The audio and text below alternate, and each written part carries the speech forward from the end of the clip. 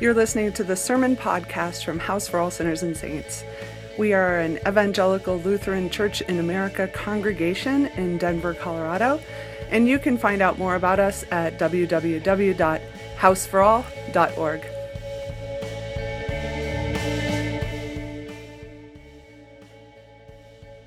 Grace, peace, and mercy are yours from the triune God. Amen. Before I came to Half-Ass, I was a hospice chaplain.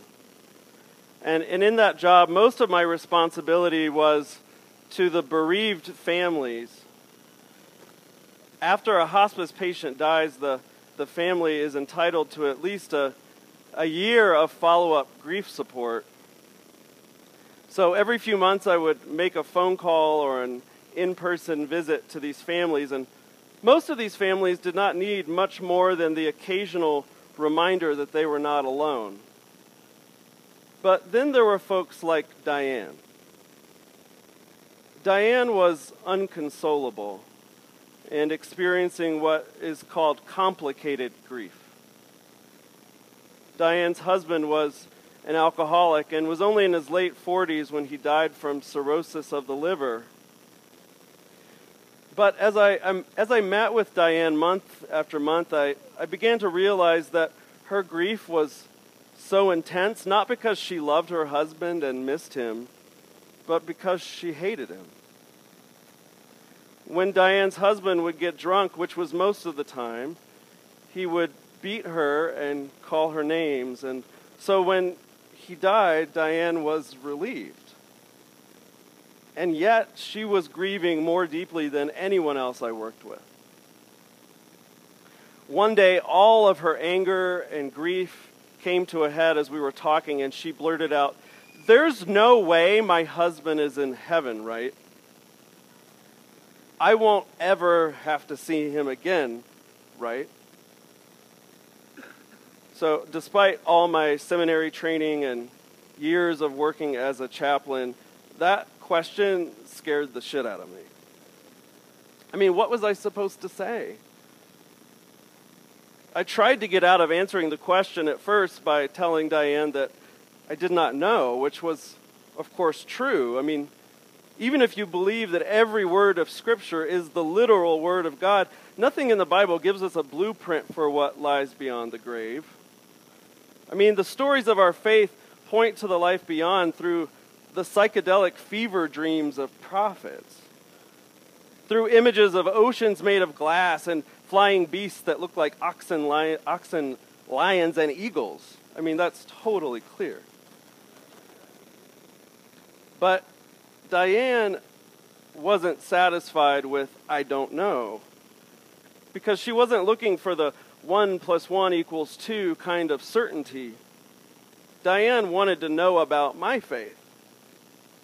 Based on what I see in Jesus, what do I think is most likely? Diane wanted to know what kind of God I believe in, which is what I was afraid she was asking. And I was afraid because I knew she wasn't going to like the answer. I knew that Diane was initially not going to be comforted when I said that deep in my gut, I believe that God is making a place for all of us. And that everyone means everyone. From every nation, tribe, people, and language, says our scripture from today. But I knew Diane wasn't going to feel safer when I told her that in death, I believe we will all be united to all who came before us, and that we will be reconciled to each other. I knew that Diane wasn't going to like hearing that I believe that before the throne of God, God's Spirit of truth will judge us and will judge and purify her husband of whatever it was that made him drink himself to death and hit her and hate her. And that God will do the same for all of us. That God will transform the parts of me and of you and of all the people that led us to harm and hate ourselves and others, and that the only part of us that will remain will be the image of God, the the very essence of us that God created us to be in the first place. But I was right. Diane was not happy with what I said. She shouted back, "I believe there's a special place in hell for my husband. So if my husband is in heaven, I don't want to go there." And that made sense to me. I really didn't want to argue with Diane's feelings for even a second, because holding out hope that there was grace for her husband felt dangerously close to saying her suffering didn't matter. It felt perilously close to saying that God causes suffering in order to make us stronger, better people. But I don't believe in a God who is like that. I don't believe that God created Harvey Weinstein and Kevin Spacey and Diane's husband to be abusers so that their victims would have something to overcome. That's not a God I can put my faith in. But I can put my faith in a God who never gives up on us and who washes the sin within us and drowns the evil around us even after we have left this world. And I believe that God continues to work on us beyond the grave for the sake of others. I believe God judges us, but ultimately heals all of us so that others, like Diane, might live.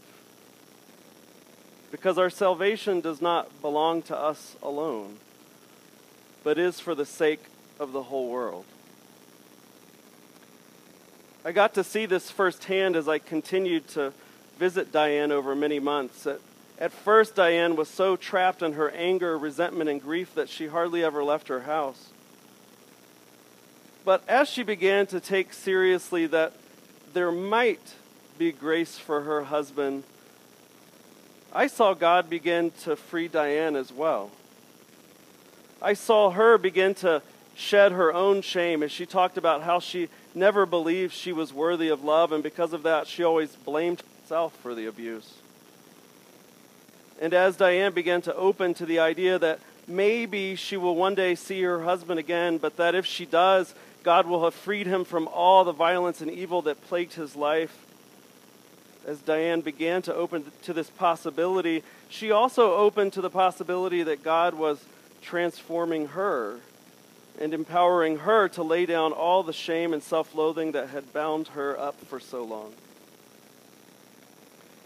And as I watched Diane blossom into self-love and self-respect, I saw how God is doing the hard work of reconciling all things to herself so that we might live.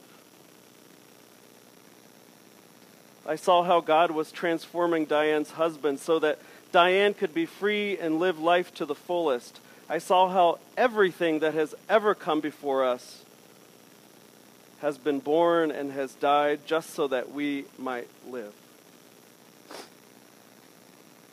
This is the faith of all saints. That every atom and molecule that has ever come into existence and then collapses, expending its energy, each one has done so to lead us to this moment where we live right now.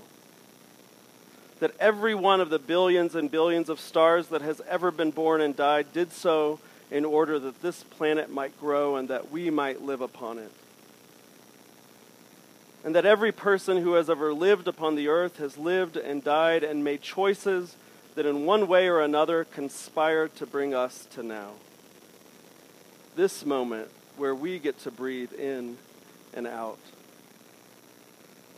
And that therefore every moment of our lives on this earth and in the world to come exists for the sake of others and for their freedom. So when Lindsay and Nathan asked if we could baptize Theo on All Saints, Pastor Nadia and I couldn't think of a better way to celebrate the God who breathes life into us through those who have gone before us than Theo getting baptized by his grandfather and by Pastor Nadia wearing Lindsay and Kristen's mother's stole. Theo's grandmother Marty lived so that Lindsay and Kristen might live, and they lived so that Theo might live, and Theo lives so that all who come after him will live, just as We live for those who surround us and who come after us.